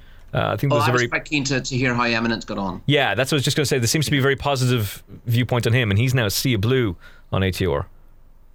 I'm delighted with that because I've been with Eminent from before the Guineas. But I wouldn't say, you know, as long as connections are happy with them, that's fine by me. I'm not sure that you learn an awful lot from these things. It's just a big press conference, isn't it? Yeah, it's a big press conference with a gallop. Yeah, and it depends on what you can learn from that. Something a little bit different. It's a bit of colour. Yeah, it looks good in the paper. It gives you a bit of space. You get a nice picture above the headline and stuff like that there. But I don't think Derby's ever been won and lost on Breakfast with the Stars. Loads of gravy and lots of gravy. But you could point it. Yeah, well, you got a Breakfast with the Stars. You have to motivate these journalists nowadays. Get the Bollinger out, lads, and let's have a chat with all the leading lads. Fill their bellies. To be fair, Pour Moi took part in Breakfast at the Stars, as did Golden Horn. But then again, there was that French horse that Andre Fabre brought over a few years ago, and he bombed. Whose name escapes me now. Yeah, he ran there as well. So look, you get him with a V? Was it the Godolphin horse who's won earlier this season? It was last season. Forget about it. I can't remember. Who? Vadavar. Something like that. That's not clicking. Listeners, tweet us, because we're too tired. It's getting late. And just tweet us at Final Furlong Pod and let us know. You idiots, how did you not remember it was this horse? He's won a Group 1, I think, this season for Andre Fabre. It's not coming to me. Andre Fabre. Yeah, right. So look, we're going to talk more about the Epsom Derby next week. The Derby! The Derby. Tony Coleman will be on you. Tony, friend of the show, Tony Coleman is going to have check and then say Epsom Derby. he's going to have a proper go at me. He is a one-man campaign. He's right though. It is the Derby, and he's absolutely right. And we should be saying it that way as well. I have something I want to bring up, please. Oh no. Yes. Don't worry, Kevin, it's not about you. Something that we haven't discussed in quite a while. The Stable Stars. Oh yeah! You've put her up to this. You've put her up to this. So we have to give a name check now to a couple of people. So I have 2 little mini leagues that I want to chat about. Yes. The most important is, of course, the Final Furlong Mm-hmm. mini league. So we have our top 3 at the moment, which I'll give a name check on. So our number 3 is Dave Robertson. Come on, Dave. And that's Yellow Submarine. He has 2,269 points and is 12th overall. Oh, nice. We have in second place Elaine O'Shea, and that's Elaine's Nags. And there's 2,282 points there, and she's in 8th overall. And in first place in the Final Furlong League, we have Linny Shea.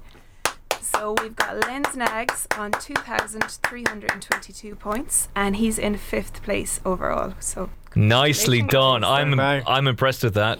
Very good. Winner of our league is 5th overall. That's it then, is it? They're all done. We do have another league, which yes. Now I'm a bit wary of the name of this league because it's the Celebrity Stars League or something. I don't know whose idea that was, by the way. But I'm not in it, so I don't know why it's called that. Shocking omission, by the way. It's terrible. Seeing as if I was in it, I'd be in second place. But anyway, it's okay. I won't hold a grudge. I won't go through everybody's scores on this because it's a little bit embarrassing given the listeners' scores. Hi, Luke Harvey. Rory, I'm very disappointed with yours, and Kevin, I won't even talk to you about yours. But the defending champion, Kevin. You're disappointed with his score, are you? Overall, and you giving it the big talk at the start of the season. Well, you know what happened. I won last year. I went off during the summer and just got drunk and celebrated, and just went nuts. Put on a few stone. Just wasn't ready for this next season. Who won the league? So in first place, drum roll please. We have all aboard the Gravy Train, Emmett Kennedy. Yes! Yes! On Get in! Unbearable. Champion! 90 points. Go on! Have a bit of that, Glenn. 39 winners overall. And yes, Emmett is doing a victory lap. And I retire. Studio. Good day to you all. Unbearable. He's gone. Better finish the show, to be fair. Yeah, you might need to now.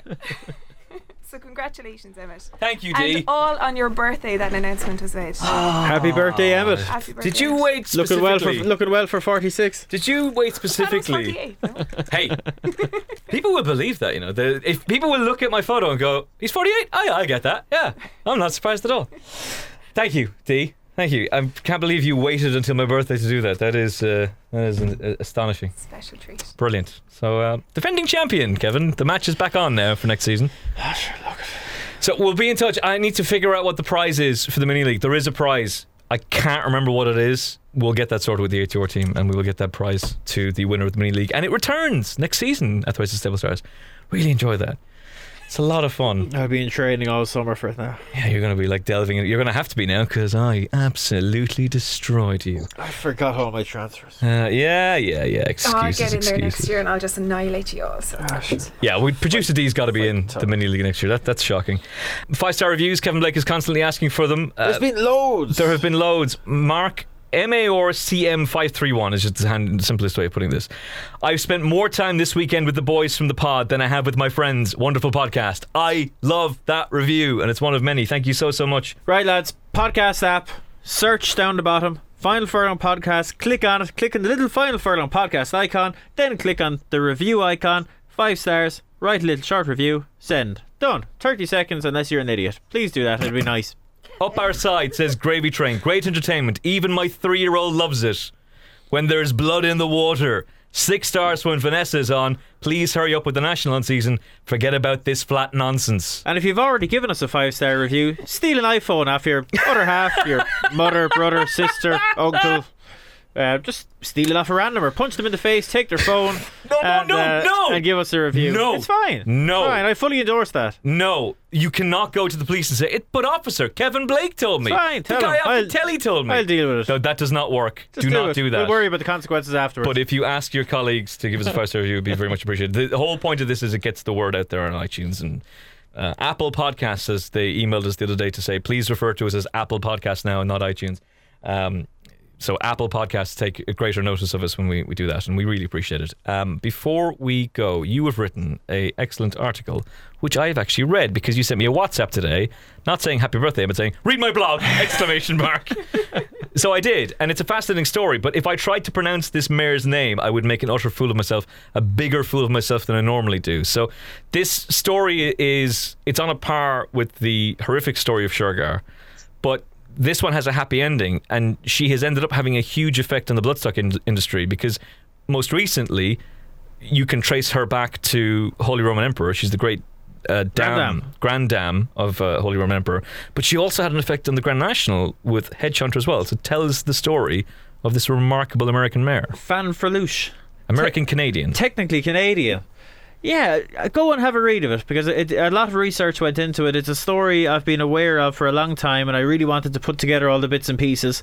It just took time because there's a lot of trawling of old newspaper articles and all that to get all the info, but it's a really interesting story. She was a top class race mare. She disappeared out of the blue into thin air. And have a read of the article. Emmett's kind of throwing the spoiler there. There is a happy ending. But it's just a really interesting story. And a lot went into it, so it'd be nice if a few people read it. And the FBI were involved in this investigation. This was huge. Yeah, there was a huge reward put up, and she was completely missing for a long time before she turned up from pretty much out of the blue again. And she went on to have an amazing career as a broodmare. It's just an amazing story, one that isn't all that well known. It happened a few years before Shergar. 6 years, was it? It isn't a little bit less than that, but it isn't nearly as well known, and it's just a super interesting story, I think. Oh, it's amazing. It's a remarkable story, and she was in foal to Secretariat, so yeah, that in itself gives you an idea of how valuable she was. And at the time, Secretariat was the big boy. He was the man, and that was a different era as well. I think he might have been confined to 50 or 60 mares at the time. So and this is the sire that everyone wanted to go to. It wasn't long after he won the Triple Crown, and if you had a mare that could go to Secretariat, it was gold dust. And she's safely enfolded the Secretariat, and poof, she's gone, stolen out of a field. Which means that someone had to know her. Oh yeah, they knew her. They went for her. It's a mad story. It truly is, and you obviously look up.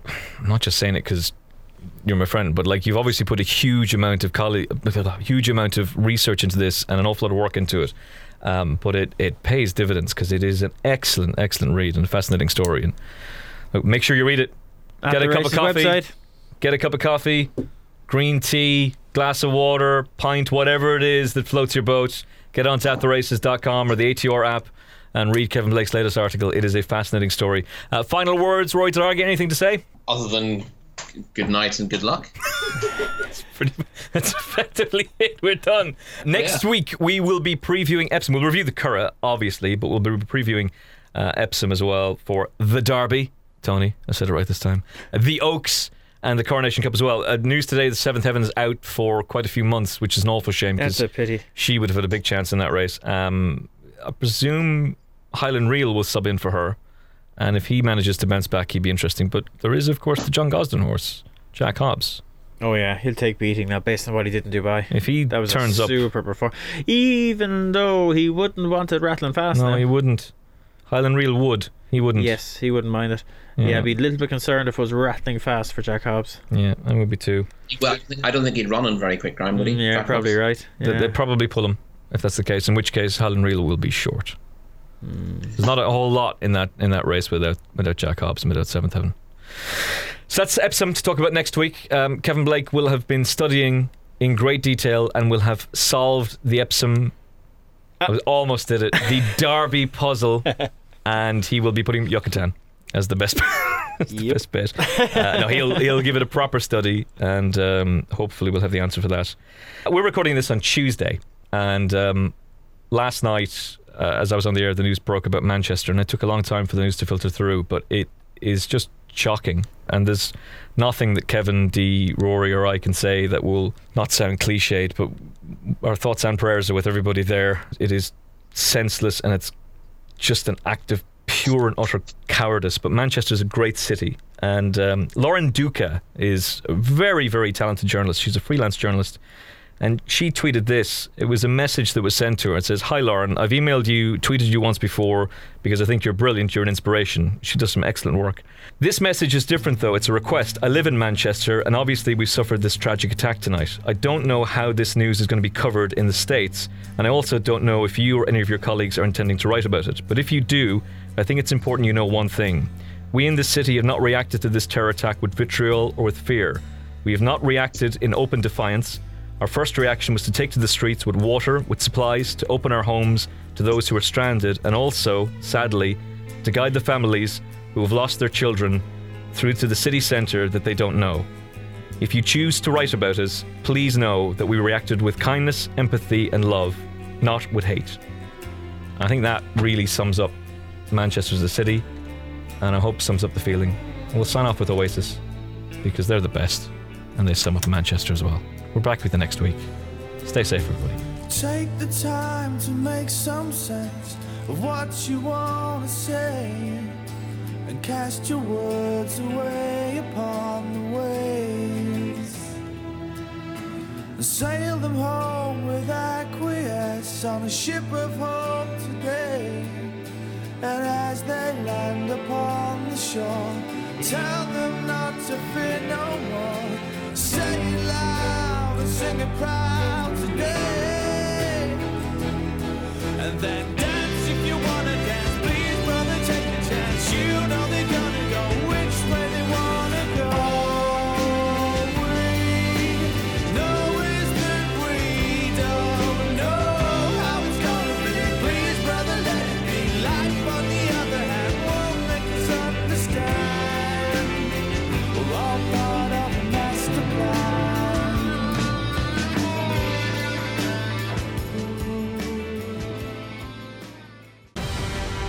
Have you downloaded the free At The Races app yet?